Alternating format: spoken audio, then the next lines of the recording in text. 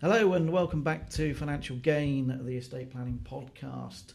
This is the show where we explore some of the biggest topics in financial planning for people and advisors throughout the UK. So previously on the podcast we've talked about using the AIM market as part of later life planning, but this isn't the only strategy that could be suitable for clients and advisors looking to shelter capital from inheritance tax, and in particular using business relief or business property relief. One of the areas where we spend a great deal of time looking at is looking into tangible assets, real assets that are capable of generating value but also offer a range of societal benefits. In previous conversations we've explored the benefits of putting a private trading company structure around these opportunities, but today we're going to talk about the sector specifically, what asset-backed investing means for us here at Stella and how it can be of advantage to you and your clients. So joining me today to run through this area is my colleague David Stein, who's an investment manager here at Stella. Hello David, thanks for joining me today, and we're going to get stuck into some of the principles that are applied from our asset perspective. Do you want to just summarise the three sort of principles that we work to on the asset-backed side? Hi Jonathan, yeah, absolutely. So we look essentially from start to finish. So the first principle is to buy well on behalf of our investors, and what we try and do from that perspective is to purchase assets at good value.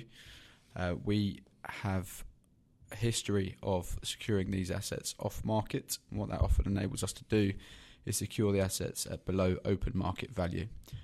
So in order to buy well, we need to leverage the experience and the network that we have in the industries in which we operate to source deals and to secure these deals at a value that we see opportunity to then create value for investors, which is the second principle, i.e. managing the assets well post-acquisition, and that then flows through to when we come to sell assets and we seek to sell the assets on the market, having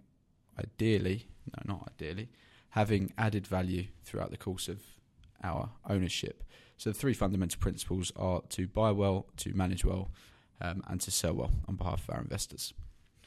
Good, thank you. And some may say, quite flippantly, that's easy to say, but how does that sort of come alive in practice? And you've kind of touched on there the acquisition side in terms of looking to acquire off market. Do you want to just talk about how that works in practice, where the sources of the deals come from, and how that gets put together? Because finding these things, finding real assets, can obviously be done relatively straightforward by using agents and brokers and people that have got their ear to the ground. But in those situations, you might end up in a competitive bidding situation. So here we're looking for an alternative to that, aren't we?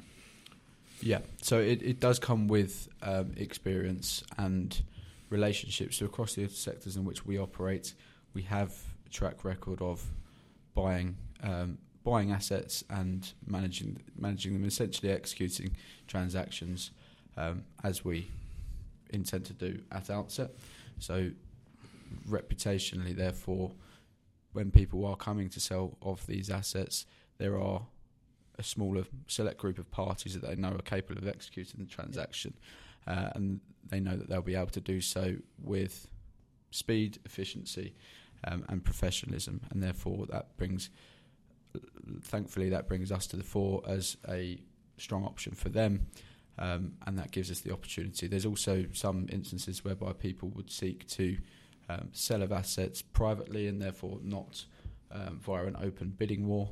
An example of that, we previously purchased an asset whereby the seller was a publicly exposed person and therefore wanted to be discreet, and it's in those instances that they're seeking to sell off the market. So we are very well placed to be able to capitalise on those opportunities.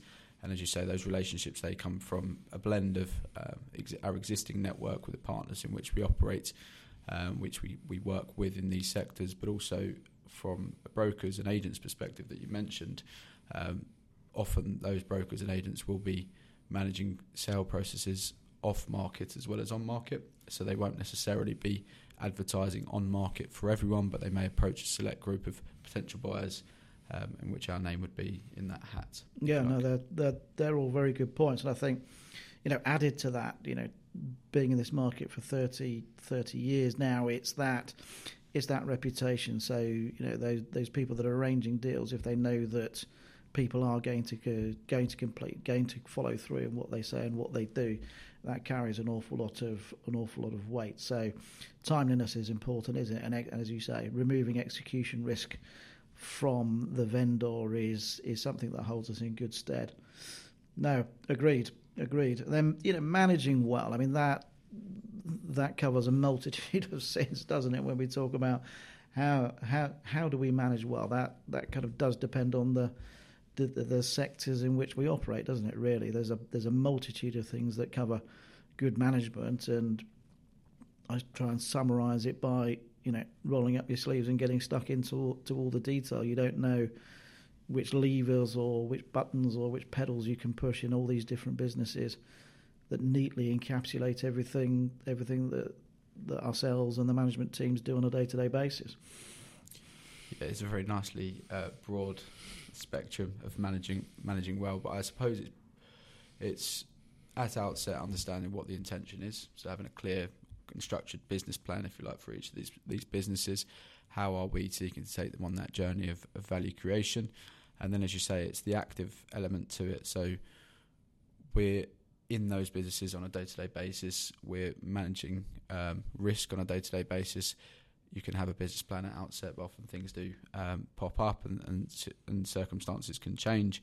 So it's being adaptive, flexible and robust in terms of managing those risks and seeing the business plan through to execution. Yeah, good. And then selling well. I mean, I think a big part of our job is to realise capital for investors. Is all very well, and we've touched on this before. Watching values increase and not doing anything about it, and taking the opportunity to crystallise value for everybody. Is that something you subscribe to? Yeah, I think it relates to the point that I've just said in terms of you can have you have a plan in place when you're acquiring the asset. So at stage one, you kind of see what you're intended to do. You're intended to buy at this value. You expect to have a holding period of X, upon which you'll be reviewing its marketability and seeking to dispose. But within that framework, there is a need to be flexible and a need to react in some ways to opportunity when it does arrive. So there can be, and there often are, instances where if we see an opportunity to crystallise strong returns for investors ahead of time, we will take those opportunities. So it's again that active approach in taking the opportunities when we see them come to the fore. Yeah, because a lot of people are long-term holders. Some people view BR as something that's got to clearly maintain value, but actually how do you demonstrate activity and disposing of them and looking at new investment opportunities and recycling that capital is a key part of it, because we're probably going to touch on some of the sectors, but they're all cyclical in their own nature and their own shape and form. They operate in different business cycles. There's not one cycle that can be attributed to the sectors in which we operate, but there are going to be times when, in our view, some of these projects have got to the top of the cycle, and that's a time to capitalise and move on, and then look for those other opportunities that are at a different point in their cycle to continue to generate value.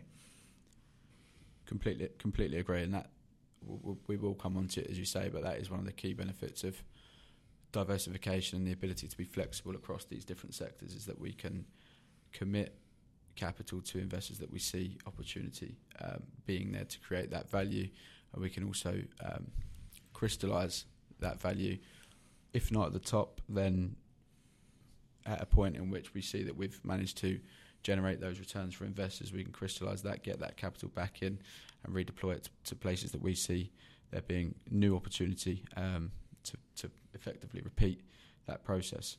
So yeah, it's a real being diverse gives you that flexibility to be nimble, to be fleet of foot, and to really be able to focus on where we do see those opportunities as opposed to being restricted and bound or committed or married to certain industries. Yeah. Now we've touched on diversification quite a few times in under those three principles, and diversification to us potentially means something different than it does to others. A lot of comments that we get back around diversification is at project level and where we others might be doing 50 lending projects means that there's diversification because there's a considerable number of projects on the go, but within a similar sector.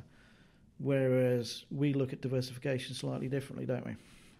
We do, yeah. So we take a multifaceted approach or view to diversification. So we've got the headline diversification of sectors, so the businesses that we operate in, the sectors that we operate across. We've got different businesses within those sectors, and they are all by nature, the fact that they're in different industries, uncorrelated, some more so than others, and they do different things at different times. We then have a diversified investment features or investment strategies, if you like. So we have some businesses, and there may be two businesses, for instance, within the same sector that we're expecting to fundamentally do different things because of the natures of that specific business. So an example of that would be, for instance, if we're operating within the hotel sector, we can have some hotels in which they may be branded hotels in which we purchase them with a franchise agreement, and we're expecting them to effectively be cash generative from day one, to be income producing from day one. But then we may also have independent hotels within the portfolio that we purchase as more of an value add project. So we may purchase them, they've been underperforming, but there's value there to improve those businesses, and we can make serious changes to those businesses. Whereas with the more branded hotels, you are limited to an extent in the changes that you can make. So it's that multifaceted approach to diversification where we're diversified across different sectors. The businesses within those sectors all have different features, different business plans, and then also the return profiles of the different businesses within our portfolio. Some may be, as I've mentioned, sort of income, leaning towards generating income, and some may be growth opportunities in which you're seeking to appreciate that asset, but you're not expecting to generate a return in the near term. And then there can be a blend of both, where assets are throwing off, an income, if you like, as well as capital growth as well. Yeah, that's a very neat way of explaining this. There's a real, powerful diversification message there. We all know that diversification is the number one risk mitigation tool any investment manager or asset manager has got at their disposal. But we've heard there about not only about sector diversification across these tangible asset classes, but we've heard about return diversification. We've heard about strategic diversification as well, and so therefore there's quite an opportunity here to understand in a bit more detail how these things are pulled together. But presumably, David, they've all got one overarching goal in mind within that web of diversification, and that's to generate a real return. Yeah. So it feeds back to those core principles we touched on at the start. Is irrespective of what the businesses are doing, the aim is to purchase well, to manage well, and then to sell well, and that is the fundamental aim is to generate value for investors. Absolutely. And is that therefore a blend of return, isn't it? I suppose one of the questions that particularly our front-facing staff are talking about is how do these returns get generated? But as you say, some of these are income producing, so there's return in effect day after day. Others are more capital growth orientated, where the return is not linear on a day by day, hour by hour basis, and some are on a medium to long term, holding period. Do you want to touch about those different holding periods and what that means for returns? Yeah, so across the sectors that we operate in, we have some that are more short-term by nature. So we do short-term lending, for instance, where you'd expect, we're committing, we're providing loans for anywhere between 6 months and 18 months, 2 years. So that return is going to be, the cycle of capital is going to be coming back to you with a return in the near term. We then have a number of businesses where we would be looking at sort of a medium-term holding period, so anywhere between 3 to 5 years. Those are the types of businesses that we, sort of asset-backed businesses. So we do hotels and care homes and golf courses, for instance. And depending on what the strategy is there, they may be a shorter-term hold period, i.e. sort of 3 to 4 or 5 years. Or if we're looking at them as a value-add opportunity, they may extend to sort of between 5 and 7 years. So we are flexible in terms of these holding periods, but we do have a framework, if you like. And then we have the longer-term opportunities. So commercial forestry is one that we're particularly active in that space. And depending on what your strategy is there, it could be anywhere between 7 or 10 years. That we have, to be fair, sold asset forests ahead of those timelines. So I mentioned earlier around, if we do see opportunity to crystallise value, we will do so. Mm-hmm. We have done that in the past in the forestry space, and that's because the market has been in a position that has enabled us to generate significantly above target returns for investors, and we live by that principle of, if there's value there and we think it's in the best interest to crystallise that value for investors and redeploy elsewhere, then we will do so. But as a sort of template, you would expect the forestry type assets to be longer term in nature. Yeah, got it.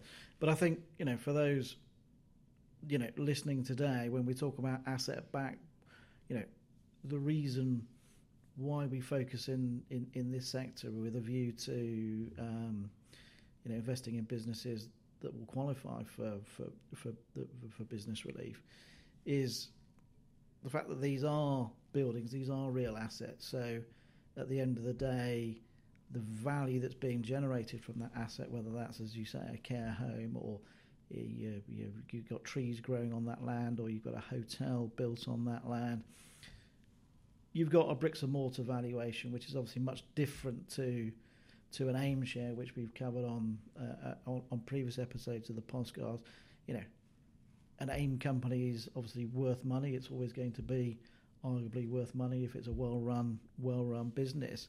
But the market price of those company shares do not necessarily always reflect, the fair value of the business at hand, and therefore there's a degree of volatility associated with the market getting involved in the pricing of things like AIM shares. But with a real asset, it's the fact that fundamentally there is bricks and mortar, there is land, which is in finite supply on our mighty, beautiful island, and it's there as a store of value. It's an underpin of the opportunity in which we invest. Yeah, that is the key commonality, if you like, across all of the variation that we've mentioned before, across all of the different sectors, with all different types of businesses. The underlying commonality is that these investments are underpinned by assets with high asset security. So they are real buildings and businesses.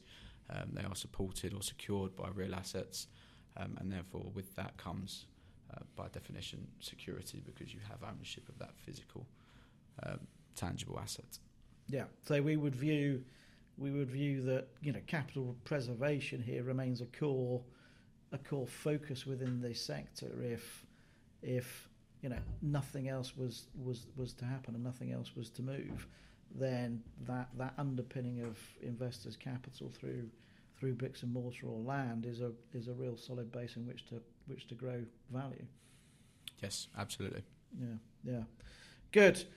And so, moving on from those levels of asset security, and it might be that again, we kind of describe things as having more than one layer of security here. When you think about a hotel, for example, you've got the land in which it sits, which is worth something to somebody somewhere. If the hotel ceased to be there, the land would still be of value for an alternative use, whatever alternative use that may be. That could be residential housing, or that could be another commercial operation. So the land has got value. So that's, in effect, asset number one that has value. And then you've got the building itself that obviously we're looking to invest in it as a primary driver, is that building has got value, and then it's got fixtures and fittings and the stuff inside it, which is also needed to create value. So you've kind of got many stores of asset security there, haven't you? So there's quite a, I would say a complex web, but it's not necessarily a complex web. What we're trying to do is try to unpick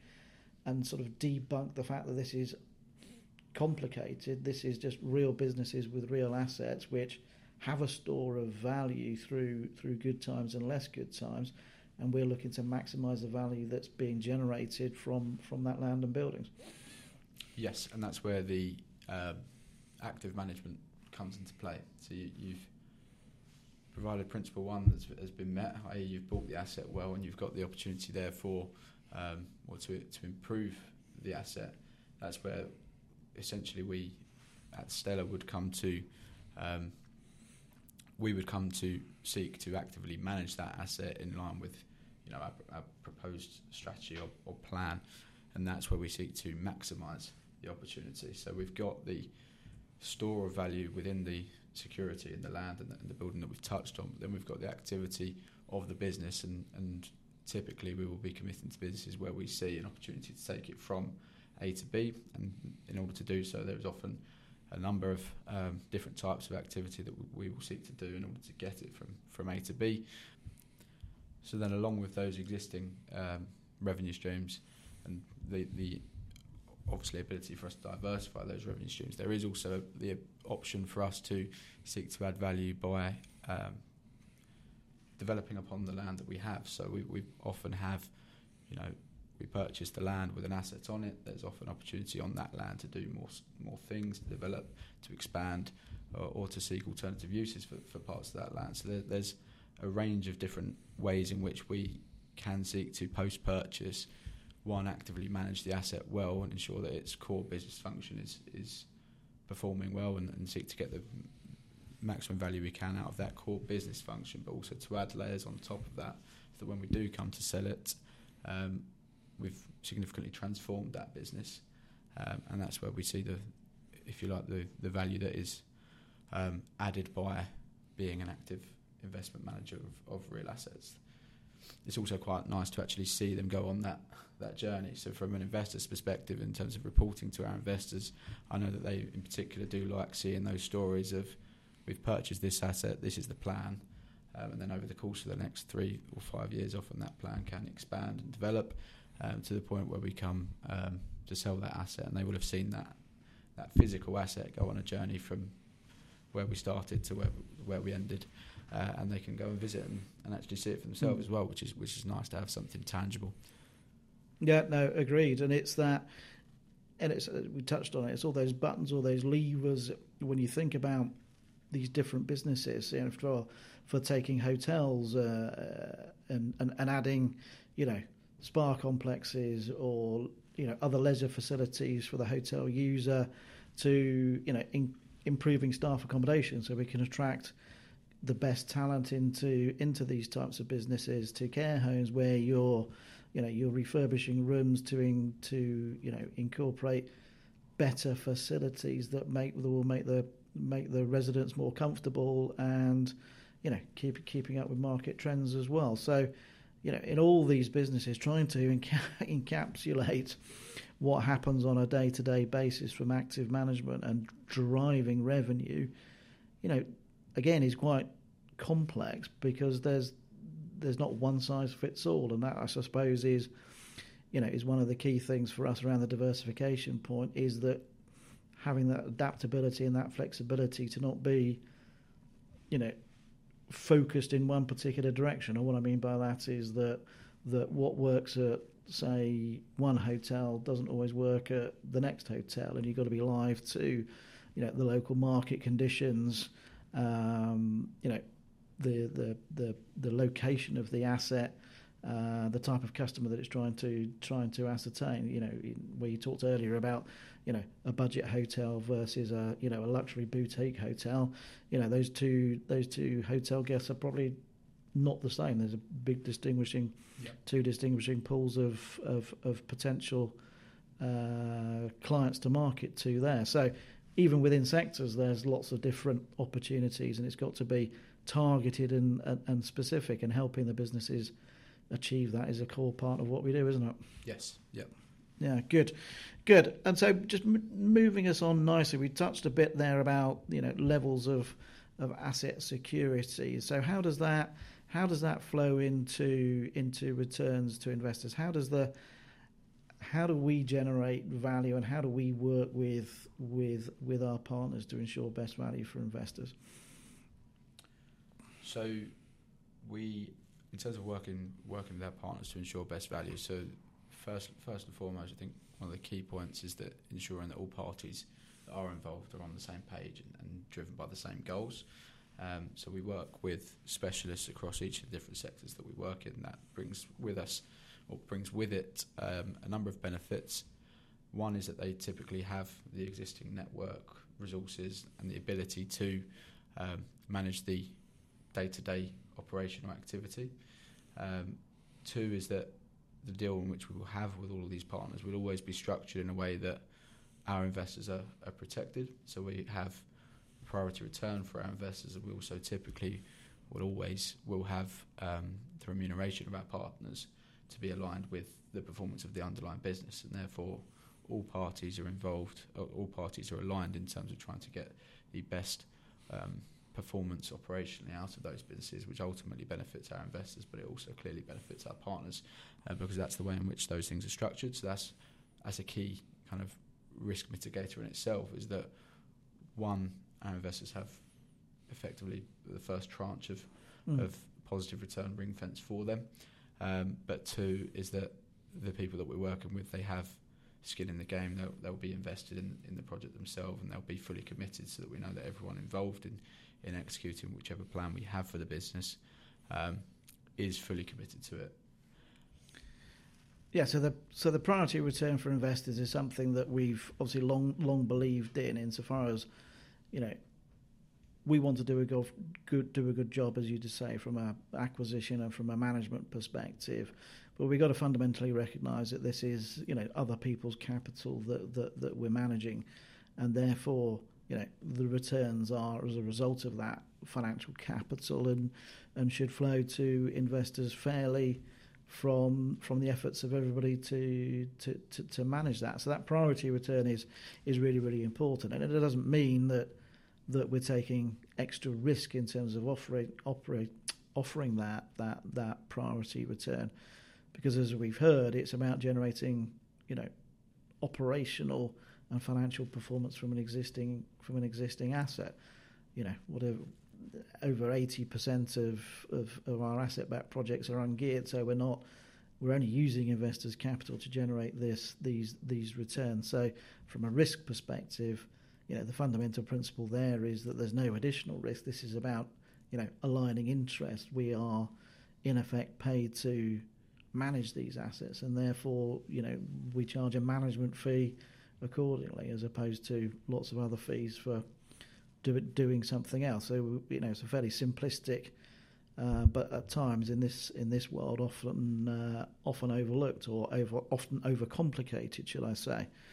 So that's really, really important, that opportunity to generate revenue, and for investors to be confident that come what may, whether that's returns at target or returns above target, that is ring fenced, as you say, and available for investors. That's really, really important. Probably something we haven't touched on and explored is just a bit more detail about the role of our specialist partners, and to set the scene there. I mean, having been in this tax efficient sector now for over 30 years, you kind of have a choice as to whether we have an in-house team in all of these different sectors, or whether we outsource. And for 30 years I've seen the outsource model work efficiently and effectively, because sort of two fundamental reasons. One, as we've touched on, these businesses have cycles, so some cycles will come and some cycles will go, and at weak moments in the cycle, we don't have, in-house employees that are costing the firm capital, whereas there's no acquisitions or no availability of projects to spend that capital, number one.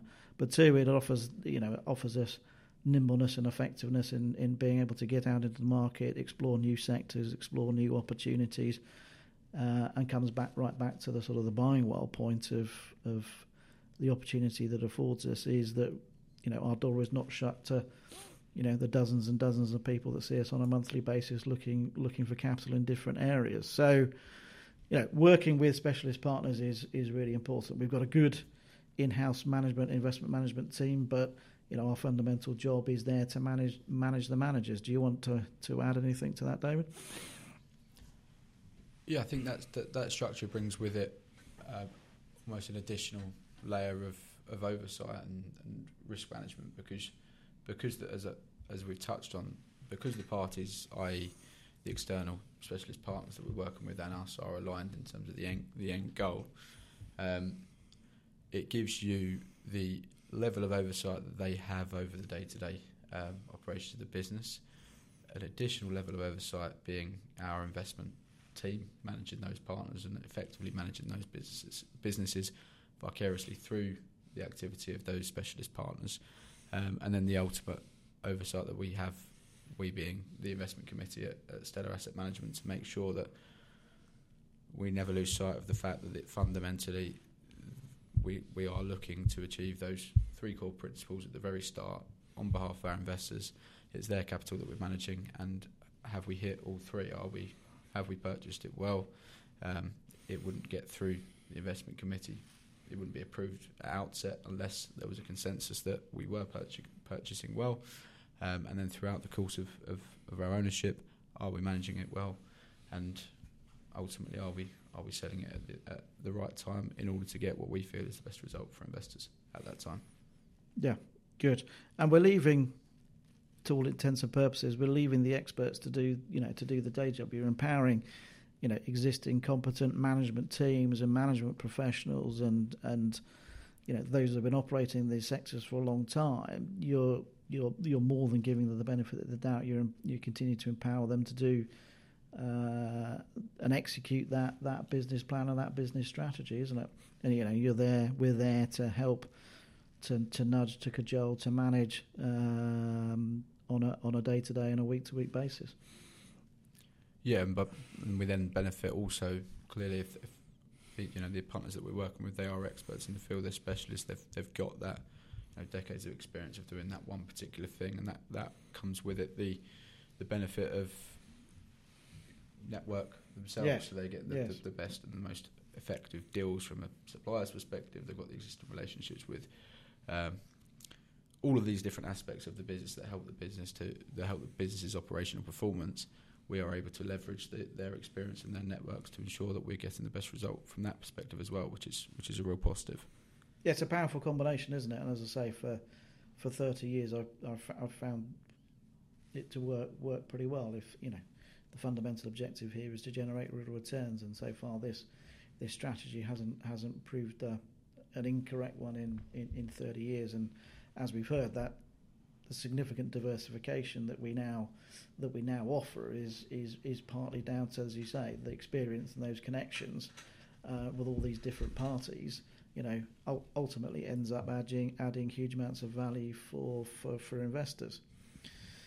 Good, got it. I mean, that's very powerful indeed.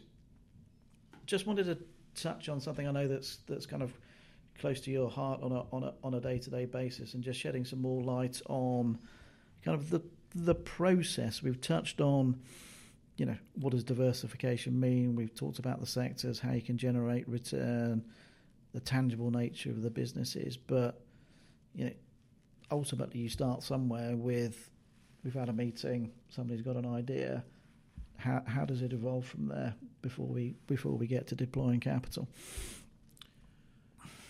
So the investment process can be broken down. So the investment process throughout an asset's life cycle, if you like. So this is the case for all of the assets across all the sectors that we operate in. It can be broken down into 4 key stages. The first stage is our due diligence stage. So that will start with someone's had an idea, someone's seen a proposal, or something has come across the desk to interrogate and to have a look at. We will then do our own internal due diligence on that opportunity. That comes with it, a multitude of things that can be that will always be from our perspective, because we're dealing with tangible assets, going and visiting the site, seeing the opportunity, interrogating obviously the financials and any supporting information that you've got on that deal, independently verifying any of the information that you've got, so whether that be by way of a valuation, of a cost report, or any sort of independent or any information that you've got, so that we've got to a point where ultimately, typically between 3-6 months, we've got to a point where we feel we're able to present this deal to our investment committee for provisional approval, which then flows through to the second phase, which is the acquisition phase, and it's at this point, subject to investment committee approval, that we will bolster that due diligence that we've already done, employing all of the necessary third-party professionals, so legal team, tax team, finance team.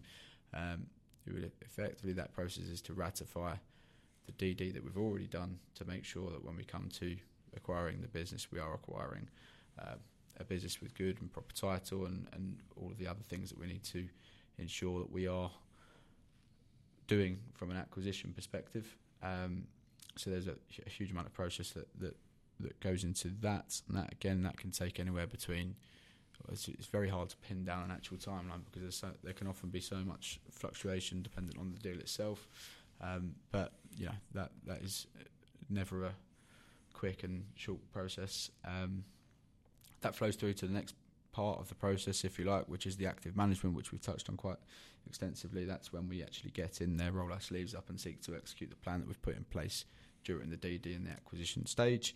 And then the final stage is on the disposal. So we'll enter into a disposal phase, and again, that comes with it all of the legal and professional support that we need from third-party professionals to make sure that we're doing things in a way that protects investors, so that we're selling things with the documentation that we've got in place and the contracts that we're signing are robust, and that there's no risk from our perspective of anything coming out of the woodwork at a later stage. So it's just making sure each of those different stages are managed robustly, and they can vary in terms of complexity and difficulty depending on what it is that we're buying, managing and selling.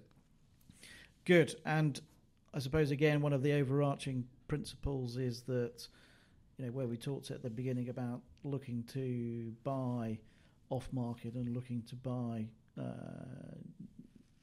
in a position of strength and where we see opportunity, I suppose the converse applies at a time of disposal, isn't it? Insofar as, we'll always be looking to put those properties onto the market at that time, so that we can be confident that we have achieved best price for investors as a result of all the activities that we've kind of touched on today, the active management and the adding value. We can actually say, well, this has been proven by a third party taking it to market, having other third parties, potential buyers, review the documentation that you describe, and then putting an offer in, and that is a real testament to validating the exit price, as opposed to either not selling it or selling it privately. Yeah, absolutely. So that can often be, we're getting these assets independently valued on a regular basis. That often sparks a thought of, okay, this independent valuation is significantly above, for instance, what we expected it to be at this point in the life cycle. Is it worth testing the market? If we do think it is, and we think it is, that opportunity is there to crystallise, whether it be early or on time with our existing strategy, then at that point we will seek to place them on the market and hopefully benefit from that competitive tension and get the best result for investors. Yeah, agreed. So it's kind of buy off market, sell on market, and that's a very defensible and very coherent strategy to subscribe to. Good. Is there anything, David, you want to kind of bring to life in this podcast? And obviously, we've bought and sold a lot of assets over the years, but are there any highlights you want to sort of showcase as going into a bit more detail of what's actually happened on a day-to-day basis, which have led to, positive outcomes for investors? Sure. Yep. So we've as you say, we've bought and sold many things, which goes without saying. But just for an example, in terms of what we've sought to do in the past, from a sale perspective, from a hotel perspective, if you like, we've purchased assets recently, probably 2020. We sold an asset in Troon in Scotland. We'd purchased that asset. It was an asset that one of its key features were its location. It's located next door to the Royal Troon Golf Course, for any golf listeners, golf fans that are listening. So that had a lot of potential based on its location. It hadn't been managed, in our view. It had opportunities to be managed more efficiently. It also hadn't been as looked after as it possibly should have been. So there was opportunity there to improve the standard of that hotel, both from a service perspective and from an aesthetic perspective. So part of our active management there was to refurbish the hotel, to improve the management team within the business, and we held that. We sought to do that straight away. We managed to sell that asset in the midst of a pandemic, which was an interesting one for the hotel industry. But we, in doing so, crystallised a very, very strong return for investors that was considerably above the target for the service in which it sat in. So that was a really positive story.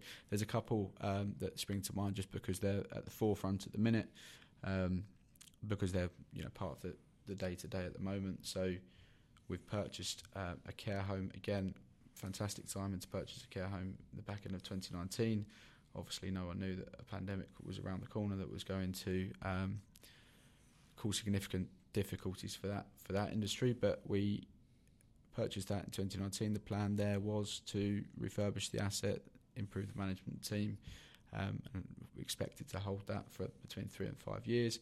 Clearly, we had to be adaptive to the fact that in the height of the pandemic, the care home industry was hit pretty hard. There were no new admissions allowed for a long period of time, no visitation.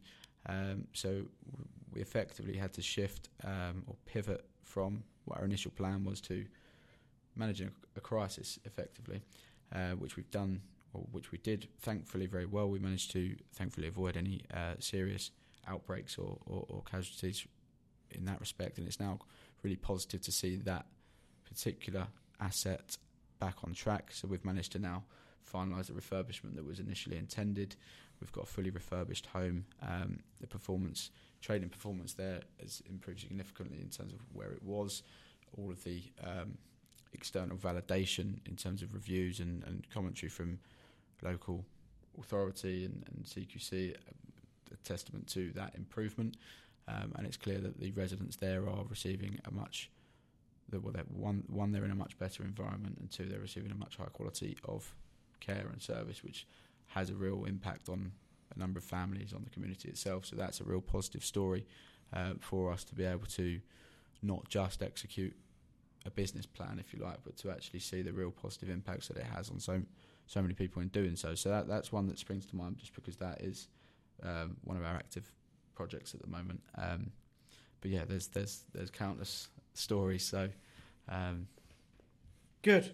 Thanks, David. I mean, as you say, we could probably spend a considerable amount of time going into huge amounts of detail. But the session today, was designed to cover those high level stories, to give listeners the opportunity to understand what we mean by real assets, what diversification means, how we work to achieve our three guiding principles, and what that means to investors, how we work with the specialist partners, and just giving a flavour of the buttons that one can push in these different businesses, because there are many. So hopefully there's a summary there in today's session. So all that remains for me to do is to thank you, David, for joining me today.